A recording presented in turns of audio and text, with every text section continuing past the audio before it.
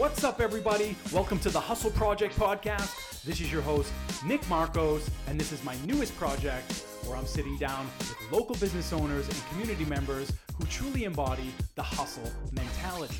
We're going to dive in deep and get their amazing stories of the ups, the downs, and everything in between. So whether you're an entrepreneur, you want to be an entrepreneur, or you're just someone who enjoys hearing the stories behind our community's movers and shakers, this is the podcast for you. So tune in and take pride knowing that we have these great people with incredible stories living right here in our neighborhood. Make sure you tune in weekly for our newest episodes. For more information, check out our website, hustleprojectpodcast.com, or follow us on Facebook and Instagram at Hustle Project Podcast. Enjoy this week's episode, guys. You guys celebrated your mother's 92nd mother's birthday. 92nd birthday. Right. That's awesome. Amazing. Congratulations Thank to, you. what's her name? Madeline. To Madeline, who is technically the founder of Kowloon? Or? Well, my grandparents were, and then my mother and father took it over from them. Okay. So my grandparents started it in 1950. Oh, wow. It was a 50-seat restaurant back then, and my mother and father took it over from them in 1958. So your grandparents are from where originally? China. So Canton, both China. grandparents? Right. From China? Yeah, both sets of grandparents from And China. and when they came here, what was it for? Do you remember? I mean, because my parents came for economic opportunities. So do you know what their reasoning was? Well, I think it was just basically to maybe set up for a better life For just a better family, life, right? Like Right. most Most immigrants back right. then, right? America was the land of opportunity, and they came. They came. Why Saugus? Actually, it wasn't Saugus; it was Boston. Oh, it was Boston. Right, it was Boston, and my grandparents on my father's side, they owned a restaurant right next to Symphony Hall. Oh, wow. Yeah, that was way back in the days, and even during the war, and so business was great, and it was called the Mei Fong Restaurant right next to Symphony Hall. And what kind of cuisine was it? It was Chinese cuisine. It was Chinese cuisine? Right. But they had a little bit of American style, like sandwiches and things like that, because naturally the palate of the American people weren't really used to It wasn't Chinese developed. food. Right. Right, Not, yeah. not like it is today. So they had a restaurant there, and the opportunity came where on my mother's side, her parents bought the restaurant in Saugus. Wow. And they were in the restaurant business as well. But they bought the restaurant in Saugus, and my mother and father, eventually decided to take it over from them in 1958. And from there, they expanded from 50 seats to what it is Yeah, because today. from what I know, just living on the North Shore, and of course, who doesn't know about Kowloons if you live on the North Shore? It's the biggest landmark on Route 1.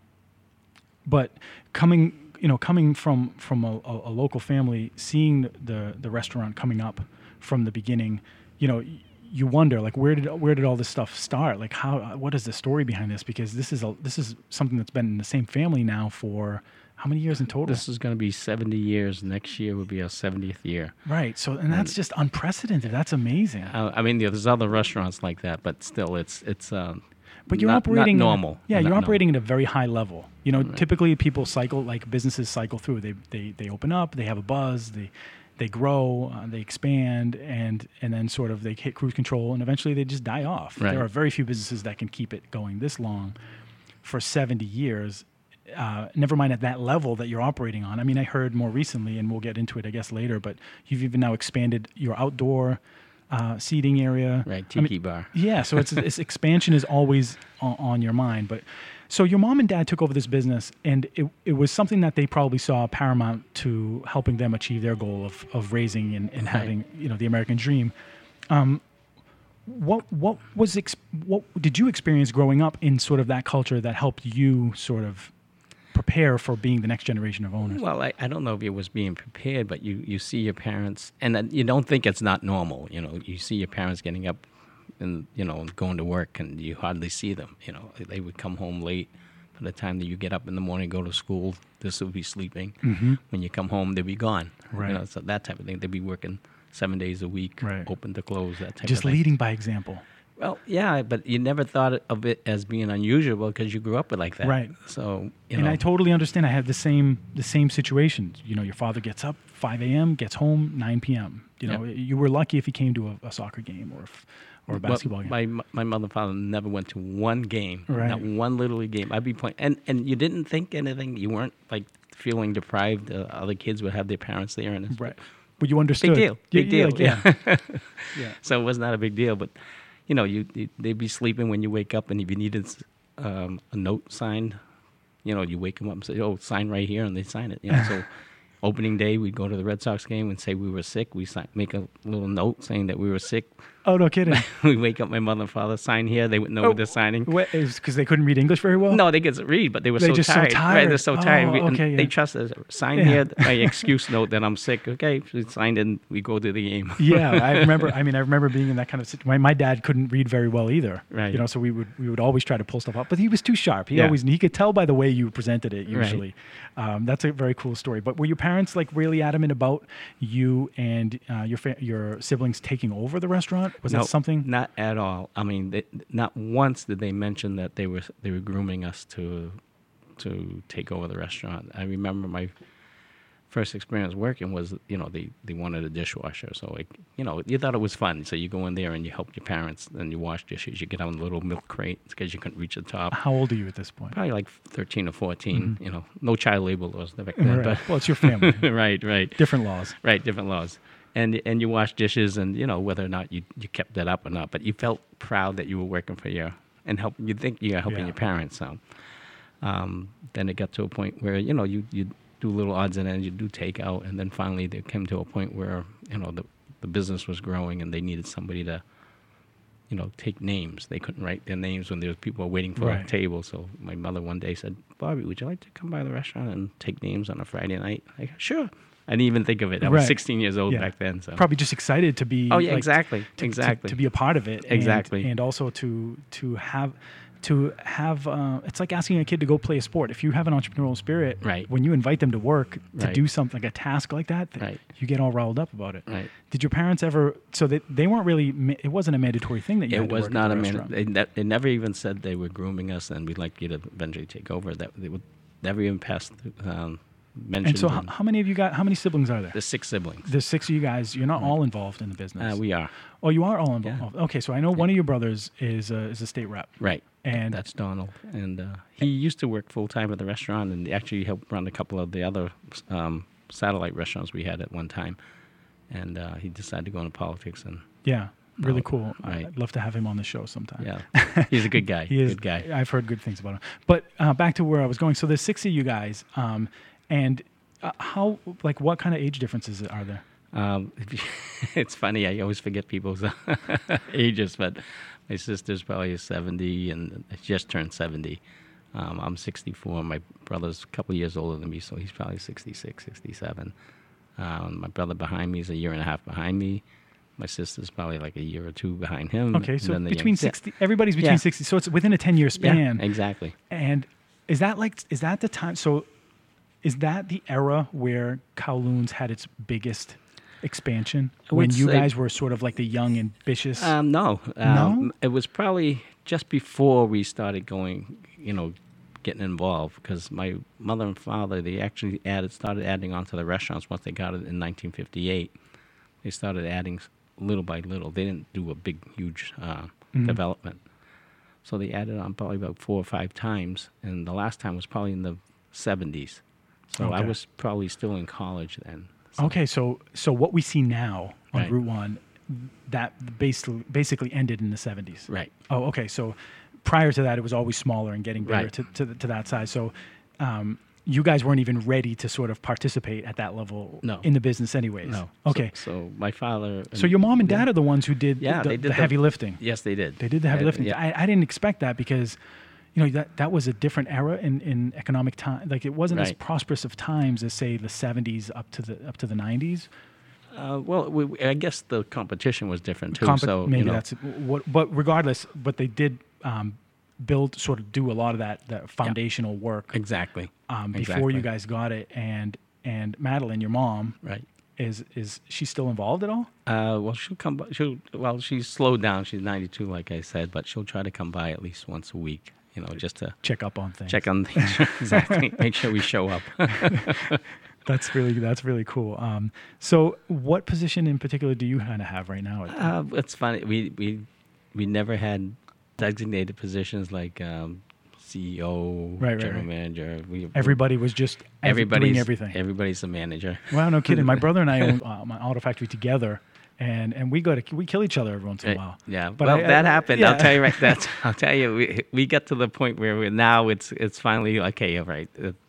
We're at this age now. It's like nothing time really for matters. Forgiveness. Nothing matters. But during the when we're in our 20s and 30s, it was got contentious. Yeah, it could be, right, because everybody has a sort of their own opinions on what direction the store should be going in, and and a lot of people might not understand this. Some may, but in some cultures, being an eldest son or daughter gives you priority. Like there's no question. You can't argue, even if you're smarter or better at a task. Sometimes the person who's born first gets priority on things. Does that happen in your family? In the Greek culture, it happens. It didn't happen in my family or a lot of the families that we associate ourselves with, but it happens all the time. And I know in the Chinese culture, it happens. But in my family, it didn't. It didn't happen. That structure didn't happen. Right, so. and that's a great thing because it forces you guys to all work together in harmony, and it's really cool. So talk to me about when you guys first took the business over from your parents. How did that happen? When did they decide? It was nothing was really like,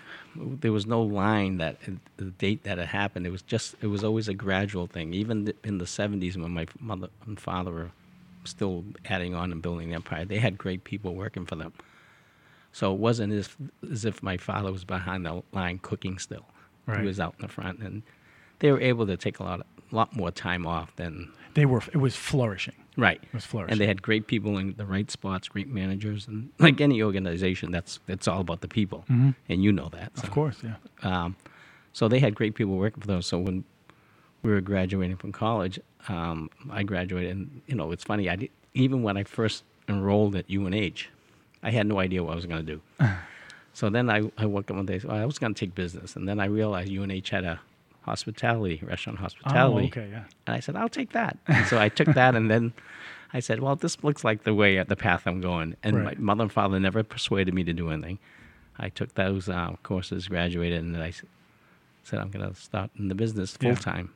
I was working every weekend anyway from college. I'd take the bus down and work every weekend. Right. So like a good son would. Yeah. Right. Right.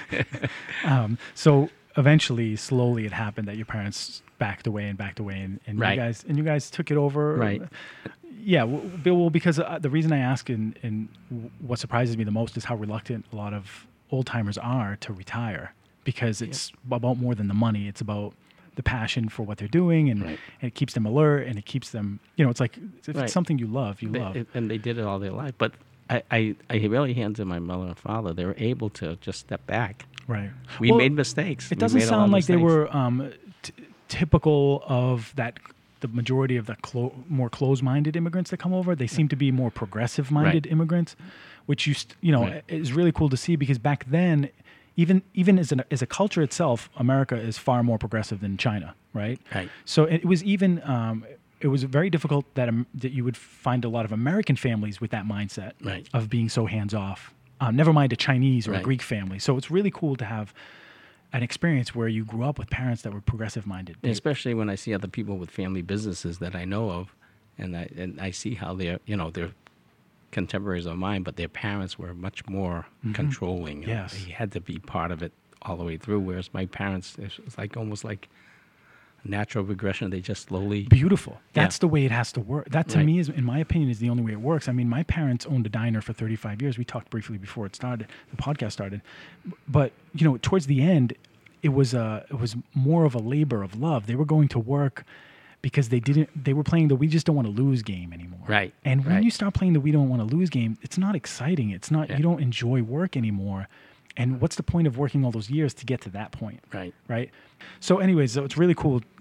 That's quite an experience probably to have. So when you guys unofficially started to take it over, what was your initial intention? What do you guys have any grand plans? Well, just to grow the business. And one of my plans was to expand. And so we actually, and my father was even though he wasn't Yeah, involved he was the still- day-to-day, he he was was still he there. was the big influence. Right. My mother and father were the mentors, and they were still like the people that gave their input. How long ago did your dad pass away?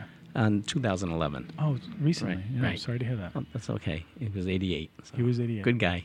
So anyway, my goal at that point was to kind of expand the business, not necessarily the Kowloon brand, but we went into fast food locations, and my goal was to kind of like open a ton of fast food locations in the malls. So Yeah. we started with that When direction. is this? What years? Probably 1980s. Oh, so around prime there. time. Like Right. this is when malls are getting hot. Right, exactly. Mall And- culture is Right, and the rents weren't crazy like they are sometimes now. Right. But again, I think that might be going back the other way because of the malls are a little Yeah, bit out of favor. they're now. hurting now. Right, Yeah, you're right. But so we were in like the Burlington good Mall. time to open up. Open something in the mall now. But we opened in like the Burlington Mall, Liberty Tree Mall, the Mall of New Hampshire, the Copley Place, Downtown Crossing, things like so. Yeah, I didn't We know were this. expanding.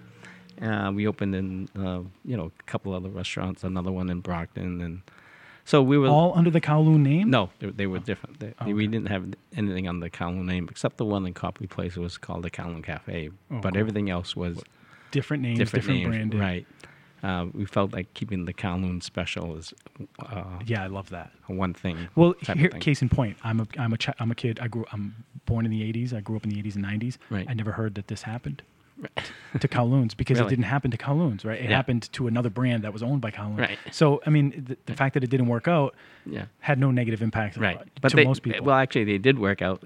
We ran the course. That most every. Oh, they there's- did? Oh, I'm sorry. They Yeah. all went 10 years in their lease, and Oh, okay. This is a some of them we renewed, and some of them we decide not to. We were all in the food courts right, at that right. time. It's interesting you say this. Yeah. A few episodes before you, I had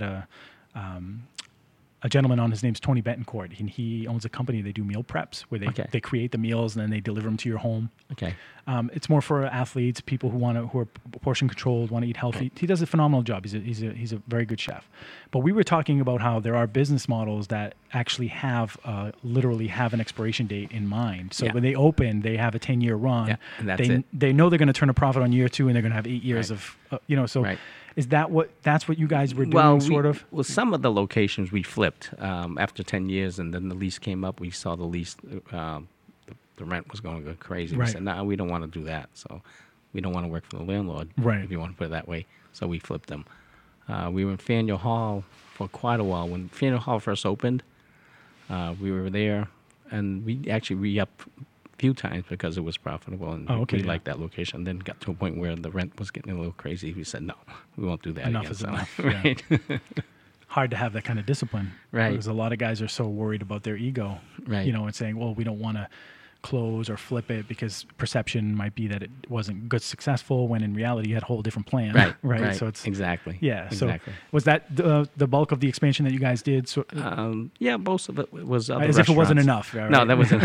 It was That enough, was a but it was other big restaurants, undertaking. and so then we decided, we had a little lull where we just took care of business, and we didn't. Then we decided doing the food truck business recently, Right. last year, and Yep. then expand outside to the tiki bar. So, Yeah. And so in between all that time, it was more just sort of refining and adjusting to the changing economic times. Because in the past 20 to 30 years, I mean, never mind the fact that you've chosen to expand or contract, you've also had to manage to survive a lot of ups and downs. Right. Right. And those challenges seem to be almost the perception is the bigger the business, the more you can handle like ups and downs. And when you're a small business, you suffer so much more because you're a small little business. But, you being sort of at the top of the food chain on the North Shore for restaurants, or even in Massachusetts for restaurants, talk to me a little bit about what the economic cycles what kind of an impact that's had on you. Doing Kowloon. go up and down recessions. Yeah, during these recessions the past 30 years, because I've seen it with my dad firsthand. The boom in the 90s, my life was, every time the economy got good, Yeah. things got good for us. Right. And When when it the was economy bad, it was tanked, bad. it was bad for It was us. bad. directly when you're a family of entrepreneurs, that because you literally survive off the pulse of the economy. Well, Right. when you have a job, you just get your check every week. Right. Almost. Or you get laid off. Or you get laid off, right? Right. So but that wasn't an option. So no, that was, well, or you close the restaurant. Right. If that's the case. In worst that case, right? Worst case scenario. So you guys must have experienced a lot of. Oh these yeah, kinds of- we've gone through. What's it like? It's not great because you're looking at you're always looking at sales. Right now things are great, and things are on the upswing. But there was times that you have a recession, and we've gone through 2 or 3 at least during the time that I've been around. And each time it's like, okay, you got to tighten your belt. But the fortunate thing is that we own the property. Right. That's one of the things I talk about other people that have restaurants that own the property. Is like, Or anybody I'll tell you who's right now, self-employed. if I had to build a restaurant and pay rent on that location and not paying yourself rent, but paying someone else rent, it'd be really tough. It'd be Right. tough because the models changed. It's like the labor cost is higher, everything else is higher. But going back to your question about recessions, I remember can't remember which one it was. That's how old I am. Wasn't the Great Depression. No, you missed it. I missed that one, but anyway, there was one time that we were going through a tough recession, and we were still, we weren't like in the red. We weren't going to be, but we realized that we had to do something just to keep the cash flow going. So we all took a cut and pay. Right. And we wouldn't lay anybody off. That's one of the things that we always said. Oh wow. We never laid a person off, and we said we'll take a 10% cut and pay and see how that lasts. We went through a couple of years. All of you guys. The siblings, right? Yeah. Right. We agreed to do that to get the cash flow going, even though we weren't going to sink. Right, but it wasn't where you guys needed to be. We weren't comfortable. Yeah. Right. We weren't comfortable, so we said we'll take a 10% cut and we'll see how it goes, and then we restored it when things better, and that happened. Right. So. That's pretty amazing. Yeah, but we made a pledge we wouldn't lay people off. So. Yeah. Well, that speaks. I mean, we could go on that for hours. Oh, yeah. Just alone. I mean, the place is there. It exists now in the form it's in because of all the things you guys have been doing right for so many years. Well, but one of them is treating your employees right. And we've had employees there for 30, 40, 50 years. That's what I mean. Yeah. And I talk about having a strong culture. Right. It's paramount. When you have a business, strong culture is the root. It's the roots. Right. It's what holds it all together, Right. right? So no matter how big you grow, if you have strong roots, it can handle that. And that's what that culture is. And to have employees that have worked for you for 40, 50 years, 30 years, right. I mean, they're there and they stay there for a reason. It's because it's good. You treat people right. I mean, that speaks for itself. And I think that's why, it exists in the way it does. But to you, that was never an option, right? Because when you grow up in a family where your parents' livelihood depends on the performance of other people, then you're motivated to make their lives good. Yeah, it was almost not like something that we did, it was just second nature. Right. We saw how my parents had people who were very loyal to them and just worked for them. And then just kind of like an extension of that, when we started taking over, we treated people hopefully the same and they would stay. I remember the great blizzard of, was it 76? 78. 78, okay. 78. Oh, you forgot that one? I was alive. We actually opened. We were one of the only restaurant. And we actually had employees that would drive in from Boston to work those shifts too. So even when everything else was closed. In the blizzard of 78? Yeah, one of my employees lived next to a police station right down in the South End. And so he went up to the captain and says, we have to open. So the captain gave him a special pass to drive the truck, the van through. Oh my God! So we were able to open throughout the blizzard. I mean, I wouldn't do that today. No. That's but it was crazy. But it just shows the loyalty of the yeah. I mean, I remember many a days employees back then. There being a blizzard outside and finishing being done. My dad wouldn't buy a snowblower when I was a young kid. He just wouldn't spend the money. Yeah. And the crazy part is, he didn't know that they sold shovels specifically for snow. Like, you know what I mean? Like, he didn't He just thought if you had a shovel, you could snow. So when we were young kids, we had the ditch digging. Yeah, we had to use the shovels that you used to move dirt, not snow. So those they were heavy metals those are heavy, with the really strong, dense wood handles. Right. So we used to use those, and when we were done, we were never done. Then we had to go to the restaurant Yeah, and do that one. And do that one too. And we had to clean that one out. Right. And then we could go home and hang Right. out. You know, when the rest of Yeah. our friends would shovel and then they'd go play in the snow, we had Right. to shovel and then go Right. shovel again. Because that's the mentality, that hustler's mentality for Right. that generation. Yeah, well, I remember That's I used where to it love was. when it snowed. I said, not only do you shovel your own, then you go walking around the neighborhood And trying make to some shovel extra cash. Exactly. Well, I mean, if you had time for it, but I think we all Yeah, did that yeah. as young boys Yeah. in As particular. well as my paper route. I remember that. So, Yeah. like, So, so you managed to withstand obviously a lot of economic downturns, and on the flip side, the economic upturns were clearly abundant too. Like there was a lot of good times in the past 20, 30, 40 years. right. What pops out at you the most as sort of being like the golden era of Kowloons? Because even growing up, it's been 35 years, 40 years that I've been around. That I've Right. seen. But with the coming of the comedy, like Well, what it's funny that and again, it's really not when I was really, my parents weren't involved, but I always think of the golden era was when my parents were still involved. okay. And I was working for my uncle at the door. I would be hosting at the door with my uncle who was in charge of the dining room. And he was really So very is strict. this like bell bottoms smoking Yeah, inside? exactly. It was back in Everybody smoking cigarettes. Exactly. Butterfly collars. Everybody had to have a jacket if Oh they wanted. my God. and Yeah, the I can see music. this. It was. I felt like that was the golden era. And Cocktails flowing. Everybody's smoking inside. yeah, and it was a 2-hour wait, and people would wait. Nowadays, you wouldn't wait 2 hours for. Right. Of course. for Well, it's anything, just right. it's not socially acceptable. They No. would. People would still wait 2 hours to eat Yeah. Kowloons, but Right. they No. feel dumb. Yeah. Yeah, and now, but back then they would wait 2 hours because again they weren't, 50 restaurants, Right, exactly. within a mile. But So that was the that magical.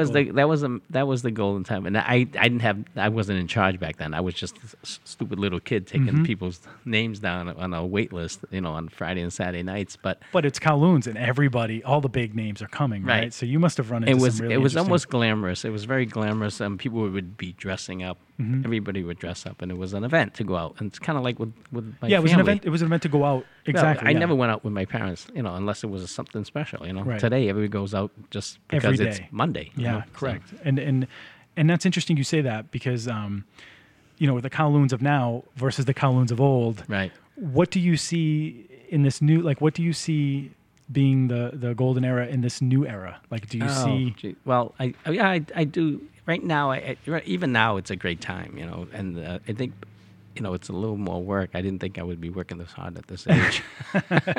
it sounds to me like a choice. But anyways, it's a different debate. It's almost like, right, exactly. It's Yeah. like, you keep stabbing yourself. It's like, I don't it's- know what it is, but it's the passion. I think It is. I think It it's is. what keeps things going, and it also is what keeps proving yourself right all the time. well, I'm never right all the time, but I'll tell you, it's, I always tell people, I always tell my kids, it's like, if you can wake up with passion for something, that's not be a job. It could be something, could be collecting baseball cards. Yeah. But if you wake up every morning with a passion to do something, you've got a great life. You know what I'm Right. saying? So the idea is to have a passion on as many things as you can because that's the goal. Yeah. So unfortunately, my passion is, running a restaurant. Well, So- I mean, and not for nothing. If you do a good job at it too, Right. it feels good. I mean, you're Right. waking up. It's not just about the money. You love to go there and execute Right. your game plan. Right. And this is my game plan every day. And this is Yeah. what I do. These are Yeah. my challenges. These are the Yeah. things I have to deal with. The fires I have to put out. It's like a game of chess every day. Every day is different, and you get to use your creative minds, like doing the tiki bar or doing the food truck. It's something creative that you can stop. Right. And test yourself. Right. Like you come up with a great idea. You want to shift things a little bit, so you make a move, and then you deal with Exactly. whatever comes at you, and you see how you react in that. I mean, those are the Exactly. deeper levels of when you Yeah. get really experienced as an entrepreneur. That's something that you can work on and be cognizant Yeah, of. being in the hospitality business, also the effect of seeing people happy, enjoying, Correct. and you're living through their enjoyment. and that's believe part it of or what I not, was talking about. which I is agree. kind of crazy when Yeah. you think about it. Because I talk to people, it's like, some people say, "Oh yeah, I can't wait till Friday and Saturday. I'm off work and I'm gonna go do this and this," and I'm thinking, "Oh yeah, Friday and Saturday is it's going to be busy, and I'm going to see the people." Yes. And Yeah. it's a totally different mindset, Yeah. So That's an amazing. I'd love to see a picture someday of the golden era. yeah, There must be something hanging there must- somewhere. Yeah, there must be something. There So is something. a lot of people have come to Kowloon's over the years. Can you tell me about a few people that that you've met that have made a lasting impact? And there's I'm not been- just talking about celebrities, but is there anybody that that's just walked through those doors randomly and Well, there's one guy I remember. He was an older gentleman back in the days, but he always was always coming in. Nice old man, and I was young back in my 20s back then, and he would say, "Bobby, what you got to do? You got to go into insurance, sell insurance." And Right. he kept saying that to me, and he pulls out this pen out of his pocket and says, "You see this? This is my inventory." all right. So stop working so hard. Right. Just sell insurance. So I'm looking back, I was like, I should have shown insurance. You still think of that once in a while? Yeah, once in a while I say, that guy was right. My inventory is this pen. You see Right. that? That's what I think about when people tell me they're real estate agents. Right. Because you're making boatloads of money. Right. In a thriving economy, Right. but you don't own anything. You don't. Yeah. You don't even take ownership of You you just and writing and contracts. a that's contract, it. right? You don't even Exactly. You just sell one house and buy another house. I mean, it's not Exactly. that simple, but No. Right. it's a lot different than managing a restaurant. Right. Yeah. So is there anyone else that you think that sort of? Well, another person was he was a good friend of mine. He passed though, but he used Raphael Oliver. He used to be the general manager of the Top of the Hub. Okay, yeah. And yeah. we'd be talking sometimes at a meeting or something, and he says, "Bobby, we're so stupid." I go, "Why?" And he goes, "We make things so hard. We have a big kitchen. We have so many moving parts, and we're going crazy.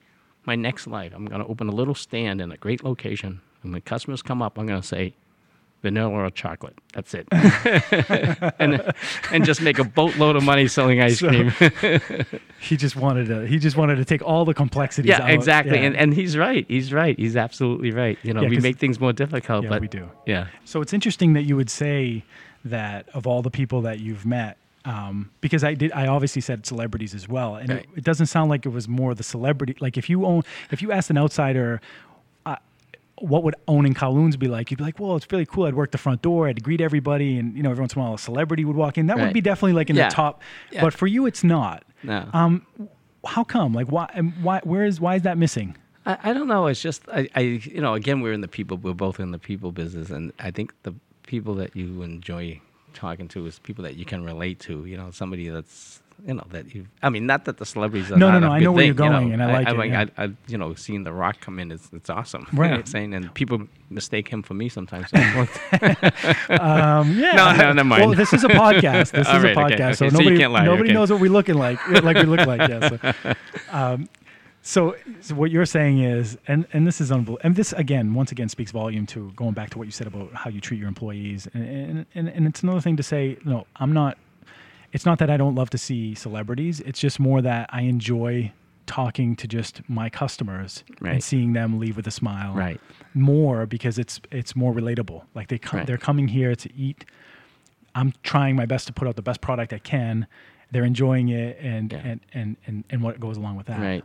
Right. It's almost like New Year's Eve. You see everybody having a great time, and it's like half the population would be the ones that want to party, and unfortunately, you're working, but doing this for my whole life, it's like you're seeing everybody have a great time. It makes Right. you happy. And it's natural. And for you Right. guys, it's just natural that you're genuinely in the hospitality business. You guys are there Right. to greet. I mean, it's not most restaurants you go to, and maybe you can chime in on this, and not to get specific, we won't. But generally speaking, most restaurants you go into, they spend the least amount of time. They've invested the least amount of time in the process of greeting customers. Right. Right? Like to them, it's more like a check-in. Oh, let's check in. But there's a lot to be said about the moments that happen at the early stages of dining experience. Right. And that's somewhere I think Kowloon's does it better than anybody else, because when you walk in, there's always someone at the front who's greeting or designating tasks, someone that's accessible to ask questions to, and they're responsive. Where when you go to, say, another restaurant, there's sometimes nobody even at the front desk. Is that something that your parents developed early on? Is that part of your family's culture in terms of, and I don't mean where you're from, but I mean your family, your intimate family culture? Is that how you guys? I don't know so much it was a culture. I think it's just that's the way we've been doing it for, my mother and father was always into hospitality, and they would know the people's names as they came in. I always was impressed when the people would come in, people would be hugging them and shaking their hands and Right. saying hi to them. And I think that's the part of the business that makes it the hospitality industry in the business, So I think we just carry that forward. And And again, we're not perfect. You nobody know, is. No, I mean, there's going to be people coming and course. saying no one was at the front door or something happened wrong. Look, but I look at. To call a spade, right. I mean, it's almost like you can't even judge. You're not even allowed to make that judgment because you work there. Right. Right. Well, and, it's funny. I take every complaint like it right. And like a stab. And it's crazy. You can get one complaint right. out and of it ruins 10, my day. and it'll consume 90% of your time. Right. And instead of spending 90% of your time focusing on 90% of the reviews right. or right. of what people's right. experience. But I understand, and I can appreciate. Most especially people in a family business. Yeah, you know, most so people can appreciate. If I was, and I always keep thinking, if I was a manager of that store, I wouldn't care. You know, okay, Yeah. sure, you know, I get, yeah, okay, Exactly. but yeah. because you have an investment into it, it's a little bit different. And it's more than just a financial investment. It's right. it's your heart. emotional right. investment. And that's the hard part. Is the emotional part. And when people, we've talked about this in the past on the podcast, but when people leave a review or give you a feedback on a negative experience, if their intention is not to make the business better, then it's just. I know it should be there, but it's funny. I have it's not my productive. own feeling about naturally reviews and social media, and you happen to see that I had a flip phone. I said, "Yeah, I'm not." He does, okay, guys. everybody have a he flip has phone. a flip phone. Yeah, somebody. It's okay. But I never. I didn't have my own Facebook page. I don't do social media. The restaurant does, but that's not my. I don't do it. It's not your MO, yeah. And I have my own idea about social media. It's almost naturally it's good. It's a good thing too. Don't get me wrong. When we put the tiki bar, we didn't do an ounce of advertising. Just And social. social media went crazy. You know what I'm saying? But at the same time, it could be a curse because people could use a forum for bullying. I call it bullying because if somebody will say if you I don't call it help, terrorism. yeah, It's terrorism. right. sometimes, Like yeah. if somebody didn't have a good experience at your place or my place, they'll say, if you don't take care of me, I'm going to put it on 1,000 social. I'm people, going to put it on social media, and I'm going to tell everybody that doesn't even know me. But rather than, and I always tell the old days, people would call up and say, I didn't have a good meal, or even better, they would let me know at the time of the meal and say, and you would take care of it, right? Whether exactly. it's through explanation, it's Exactly. not always about giving Yeah. something for free. That's Right. not the point. It's just, hey, let me explain, or Yeah. let me. And I would more than happy to take care of them. It's really difficult. And let me listen and just Yeah. listen. Right. Like if you told me you were going to constructively criticize my business, and I could listen and I could learn from it, I would listen every time. Right. Exactly. I would want to. And I would want to, and I wanted to have them leave happy. It's a little tough when somebody calls and 2 days later they said, well, by the way, I was there 2 days ago and I had a tough meal, say, and they want their money back. And it's a little difficult. You have to play it by ear. It's almost, so one of those stories I'll say, well, I wish you had said something when you were there, because it's kind of like if you went to a steakhouse and you order a steak medium, it came out rare. If you called the restaurant 2 days later and said, by the way, I had a steak there and it was medium, it wasn't rare the way I wanted it. It's a little difficult. It's difficult because please let us know right away. That's exactly. all. The Right. best opportunity for me to grow from this is to tell me at the time. Exactly. Because when you wait, it makes me feel like it wasn't that important to you, and it makes you sound like you're just complaining about something again, it's it could be subjective. Yeah. Yeah, it's you take every criticism as if it's because it's 99.9% it's real. Right. It is. So you try to say it's real and you try to take care of them. Well, I mean, they are real. It's just that what is the point? Like for me, if I want to give I've had we all have bad experiences at businesses. Right. The best way to deal with it is to make the decision whether or not you want to continue to do business with them. Like if I have a bad experience at a car dealership, then I say, do I want to go back there? Yes or no. If I don't, then I don't. And that's how I hurt them. I just don't give them my money. Exactly. But if it's so bad that you feel like something has to change, then you need to reach out to them and say, hey, listen, I was there, this is what happened, and I think you guys need to fix it. I'm not going to be buying a car there, but I'm not interested in you losing everything you have because I had one bad experience. But you know what I mean? No, that's our business. And like I said, I take every criticism like it's really to heart. And that you always try to, you can only do what you can do, and hopefully business is great. You know what I'm saying? Yeah, and you got to keep, and when you're in a place like Kowloon's, it becomes clear pretty quickly that you're taking care of your customers because you don't last that long without taking care of them. Again, we're not perfect, but we try to do the best we can. No. And it's a tough business. It's a tough business. But talk to me a little bit about scale, because everyone else who's listening to this podcast probably has a smaller business than Kowloon's does in terms of size, scale. Okay. Because the people that I'm talking about are the guys who own like restaurants. Even if it's 200 seats, it's big, but it's not as big as Kowloon's. What's it like for you and your family to manage the restaurant at that scale every day? Is it overwhelming sometimes? No, well, and again, it really goes back to the fact that, growing up in this business and seeing it gradually grow as I was growing up, and that's all I know.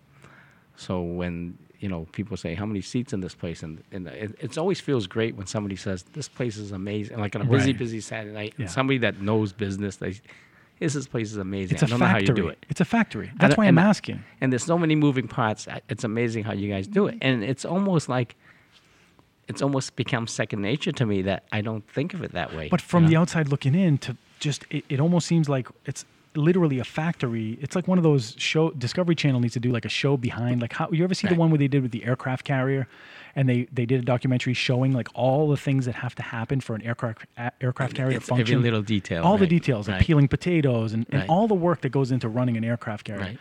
That's how I would look at Kowloon's compared to, say, owning a small pizza place Right. or a coffee shop. Right. It's so big. How many? I mean, Well, we have over 200 employees, and all I can it's hard to explain because I grew up in the business. that's all you know, too. That's all Yeah, I know. that's all you know. All I know is 1,200 yeah. seats. All you And- know is what most people would call chaos. Right, and when I first got out of college back in 77? 97? Okay, yeah, 77. The first thing I did was start working in the kitchen, 1 or 2 days a week, as well as working in the front of the house, because this way you get to know. So I'm peeling, onions and all that stuff, and, you see cases of chicken wings coming in, Right. cases of, and that's all and if I worked in a smaller restaurant, it'd be like probably half of that, if not that, Oh, and even less. way less, yeah. And I would think, wow, this is nothing, but because I grew up not knowing anything else, That's what the standard that's is. the standard. And Yeah. so on a Saturday night when it's crazy or New Year's Eve when it's crazy, that's the standard. Right. It's just, okay, this is what we do, and everybody has their job. And again, I can't stress enough that everybody has their job and they do their job, and that's the, it's Well, at that scale, I mean, it's everybody. It's almost like a symphony. All the notes have to be hitting Right. in tune all the time, Right. because if they're not, if one guy can mess up all, the whole Right. pipeline of Right. stuff. So that system that you guys have has been developed and refined Right. over so many years. It's second nature to you guys. Yeah. I just out of curiosity, did you ever think about getting into consulting? I mean, when you can operate at that level, operating a small place must just be so easy. I don't know, never got into consulting. Never got No, into consulting. no, I'm surprised because seems like such an easy task for you to say, hey, what do you have, a 200-seat restaurant? Where are your inefficiencies? No, it's not. No, it's No, not. it's not? No, it's not. So, once again, it's just because you're comfortable in your world, right? Right, exactly. And I'm not out there to tell somebody else what to do. Well, hired. I mean, Right, right. they would hire you because Yeah. you're the expert. Yeah. But I can give advice, but I wouldn't tell them what to do. No. It's not, there's no, it's in business. Sometimes there's no path to guaranteed path to the success. No, I there should isn't. say, But there's a lot of variables. There's Right. a lot of factors, and you could miss something. But Right. I believe that there's a set of rules that you have to play by, and I think most businesses that are not doing well are just not acknowledging those rules. Right. Like creating a culture, operating efficiently, keeping your costs low, having the right capital at the beginning. Right. Having a long-term plan, learning how to execute and compile the data that you're getting. These are all things that are critical. That's what Right. I was talking about, because Right. that those things, Yeah. you guys are doing that at such a high level every day. I mean, crazy level. So is there a fourth generation Not really in the pipeline. No. taking No. over? So No, which is fine. there's It's six of fine. you guys, six Right, siblings. and we have kids. all of you guys have kids? except for my youngest Okay. brother. But almost all you guys have kids. Right. Have any of them shown any interest in the future of Kowloon? Not so much the future of Kowloon. I mean, some of us branched off and did something else. One of my nephews, he has a couple of food trucks as well, and he's helped Oh, set cool. this one up that we did That's very that cool. we started up. And but in terms of actually really interested in the nuts and bolts of running a restaurant, I don't. You don't see it yet. I don't see But it things yet. could change. Yeah, and again, it's fine with me because it's unless you really love this business, and I always say it to people. They always ask me. That's the big question: is who's going to take over? Who's Yeah. going to take over? It's like, Yeah. I'm dead already. Okay. Well, I think everybody's really concerned about the long term. Right. They're like, well, we see, it's you guys are getting a little older, but Right. we're worried about the future of Kowloon. Who's taking it Yeah, over? right. Yeah. And unless one of the kids, the next generation really, really loves it, because it's a big commitment. It is, yeah. I would say don't do it because you have to give up You have to And give there's, up. there's regular 6 of you lifestyle, guys right right, now doing right, it. You know, you guys, it takes 6 people to move Right. that machine. Right. Even if only 1 or 2 are interested, that's a lot of responsibility for Right. 2 people. Right. It would be a huge undertaking, but you never know. Sometimes there's Right. that one kid in the family who's like, you know what, I'm going to do it. I'm going to hire a team. Right. Well, that's you know, and that's the only way they do it. I'm looking at, you know, again through hindsight, you were seeing that we're really hands on. You know, Right. and you know, people can own a business without having to be totally hands on as long as you have good managers in each position. Kind of like my mother and father did. But their No. managers were their kids. Yeah, I know. That's have the idea. You get 6 kids and you I get have 6 many. managers. I have many personal family members who Yeah. I have a personal family that believes that they've built an empire in the restaurant business, and they only they deserve the credit, but they don't realize that at the beginning, Yeah. it was their family that Right. helped open that store and carry Right. the burden of not having to not deal with trust. Right. And Right. people that imagine having employees that are willing to die for you. Right. You know they're willing to work. So So they're taking all the they're credit. taking all the they're credit like, now. Look at but- me now. Yeah. but like- you don't, No. and that's a big difference. Yeah. And that's something that modesty goes a long way, because really at the end of the day, it's your restaurant, but it's only a successful restaurant if you acknowledge and take care of the people that help you. Right. And it's a team effort. It's a like, team you know, effort, so- right? Yeah, and for you to acknowledge that speaks a lot about. So, what any long-term future plans on the horizon for Kowloon's? I mean, I know you guys just redid. You did an outdoor patio, Right. which was very well received. Right. Right. And you just expanded it. Right. This year, maybe possibly next year, we might try to see if we can get it, even make it a little bigger, because it was such a big hit this year. The food trucks, we're looking at maybe acquiring another one or 2 more. Awesome. How's the food truck business been treating you guys? It's been very good. So are very you good. Are you just doing a smaller menu? Yeah, it's much smaller. It's only basically 5 or 6 items, because you really can't store a lot course, in yeah. that food truck. But we'll go to. We had a couple of spots in Boston on a weekly basis, and then we do a lot of outside events, whether it's a outside Do you think food that- festival or So the something else. brand must be awesome to hear the feedback, because people Yeah. love Kowloon's to Right. begin with. Never mind, Right. to have a food truck. Exactly. So it's been It's been fun. It's a successful. lot more work than I anticipated for a food truck, because you think it's a little just self-contained, but it's a lot of it's labor intensive. Right. Cleaning, stocking, inventory.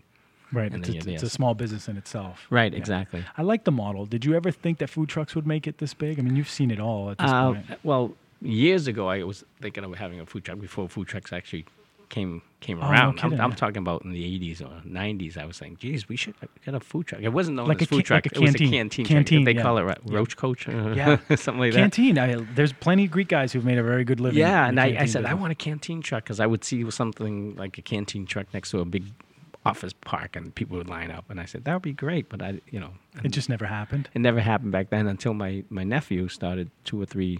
His brand is called Moizilla. And Mozilla. Right, okay. they're in Boston. He does a very good job with Shout it. out to Mozilla. Shout out to Moizella, Jonathan. Anyway, so he took that and he's made a pretty successful business. And I said, that's always what I wanted to do, and kind of like, Got he's to talking and right. And so he helped start this one up for the Kowloon, and hopefully, we'll see what the future brings. you guys are like open-minded to quote unquote expansion. I mean, you Right. guys are always looking for ways to get. It seems like it. That's been your philosophy, your business philosophy. Right. It's almost part of the culture. Expansion is always part of the Kowloon's culture. Yeah, definitely. I think more now we're looking to expand, but not locations. Right. We're expanding the brand in other ways. So like the food truck, everything's Yeah. going to be based out Or of the maybe restaurant. like a frozen product would be an amazing. Exactly. Yeah. We're looking. Well, we used to do Fenway Park. We used to be in Fenway Park Oh, wow. for a while, and we used to do the Topsail Fair. So I think we're going to start up more of that type of thing, where Yeah. we're going to. That seems to be what's Move out. trending now. People don't want to handle like what's not you shouldn't, but there are a lot of people who are taking the opinion now. It's like, well, I don't want to go open up a brick and mortar store and Right. I'd rather go into. I have enough space here to run my kitchen overnight and, Right. and make the product and work my kitchen 24 hours, make the products and freeze them and sell them at Right. whatever it is and get deep. Sort of like what you said when we started, where you said there have been times in a recession where you button everything up. You spend Right. more time looking at your inefficiencies. You Right. start tightening up the dot where they're going. Yep. It seems to be like that's the philosophy you guys are always taking when it comes to growth to your Right. Well, right. Yeah. How can we grow without having to go crazy, right? Yes. And I think there's a couple of factors. Quite honestly, you could have. I'm sure you guys, if you wanted to, you could have just opened up another Kowloon's, a big one. We always have opportunities to open locations. Of People course. are coming left and right, and Right. so the Kowloon would be great here. Kowloon would be great there. Yeah. Well, there's a couple of things that kind of like we're thinking about. Is number one is the labor. Right. You always can't find labor as readily as you used to. So we open a store here, we have to man it, and, Right. And it's a big undertaking. Right. Very right. big undertaking. And it's a bigger investment too. So Yeah. and and the other thing is, as I get older, it's like, okay, I'm trying to think smarter. That's the way I'm thinking. Correct. And you've put in enough time to acquire the skills it takes to execute at that level too. Right. Because that's a little more Right. difficult to say, because your brand commands that kind of attention. You can present a product to Fenway Park. Right. I mean, you have that kind of a brand where you Right. can, you're an option for them. When you have that option, it's a lot easier to try something. A lot of little guys Right. don't have that option, but it's a very smart thing to do for all business owners to look in and see where there's room to develop more opportunities. Yeah, and for just revenue. look for different income streams for the restaurant, yeah, right? exactly. Without having to spend. And one of them is, like spend you a lot of said, money. owning the property. Right. That's another way to generate an income from a property is to Right. buy the actual physical property. Right. Not easy to do. It takes time, but when you can do that, Yeah. but if you have a kitchen and it's empty overnight, and you own a restaurant, to me, I would be looking for someone who just wants to bake cookies on the side that I could rent it out to, right? Like, Right. if I own a pizza place and it's got the whole kitchen, well, why can't I sub it out at night to the guy who makes, Right. frozen pasta? Because there's a lot of guys. One of the gentlemen I had on the podcast, that's what he does. He has a commissary. Really? He makes meals in the commissary, one-man show. He's a chef, and then he takes his orders online. Right. He takes those orders. He makes all the food. He puts them in dishes. He delivers them to their home, and they have their meals for the whole week. Wow, that's amazing. It's amazing, right? But he doesn't have the high overhead cost of being on Route 114 or Route 1. He doesn't have. He could be anywhere. He can be anywhere, Right. and he doesn't have to buy. So imagine now if you didn't have to buy food product in anticipation. Imagine if you got the orders and then you ordered the product. Right. You only bought the product. There's no waste. No waste. That's like me. If I have a car dealership here with 150 cars. Imagine if I never had to buy any of them until you bought yours. Right. You took 150 orders and then you bought. And then I 150 bought them. cars, So right? that's what he gets to Right. do. It's a brilliant move. Right. Has that ever been something that you guys have thought about? Not yet. Okay. But you guys are yeah. open-minded and you think yeah. about stuff like that Right, all the right. time. That is that's an amazing thing, and I think that a lot of businesses, if they had the ability to do this, would be doing themselves a huge service if they spent a few hours every month just thinking about stuff like that. Like, how do I get better at being more efficient? Yeah, right. because if you're not like yourself, you're naturally that way. You and your family, you think like that naturally now. Most people are not thinking like that. They're just trying to get through the day-to-day operations. Well, there's some days that's all we try to do. Well, I mean, for the most part. We're not that smart. Right. Sometimes being lucky is better than smart. Yeah. Maybe you're right. So the future of Kowloon's right now weighs in the fate of your generation. Yeah, being lucky. That's it. Yeah. Well, I mean, I want to thank you so much for coming on the show today. No, I and appreciate providing it. some insight. I really appreciate it. For everybody who doesn't know, Bobby's here from Kowloon's on Route 1 in Saugus, and 70 years? 70 years next 70 year. 70 so years. we're gonna have a big bash. So be sure to buy our tickets. We'll do some big fundraiser. Yeah, for sure, and we'll be sure to follow it on Facebook. So everybody, thanks for chiming in and listening.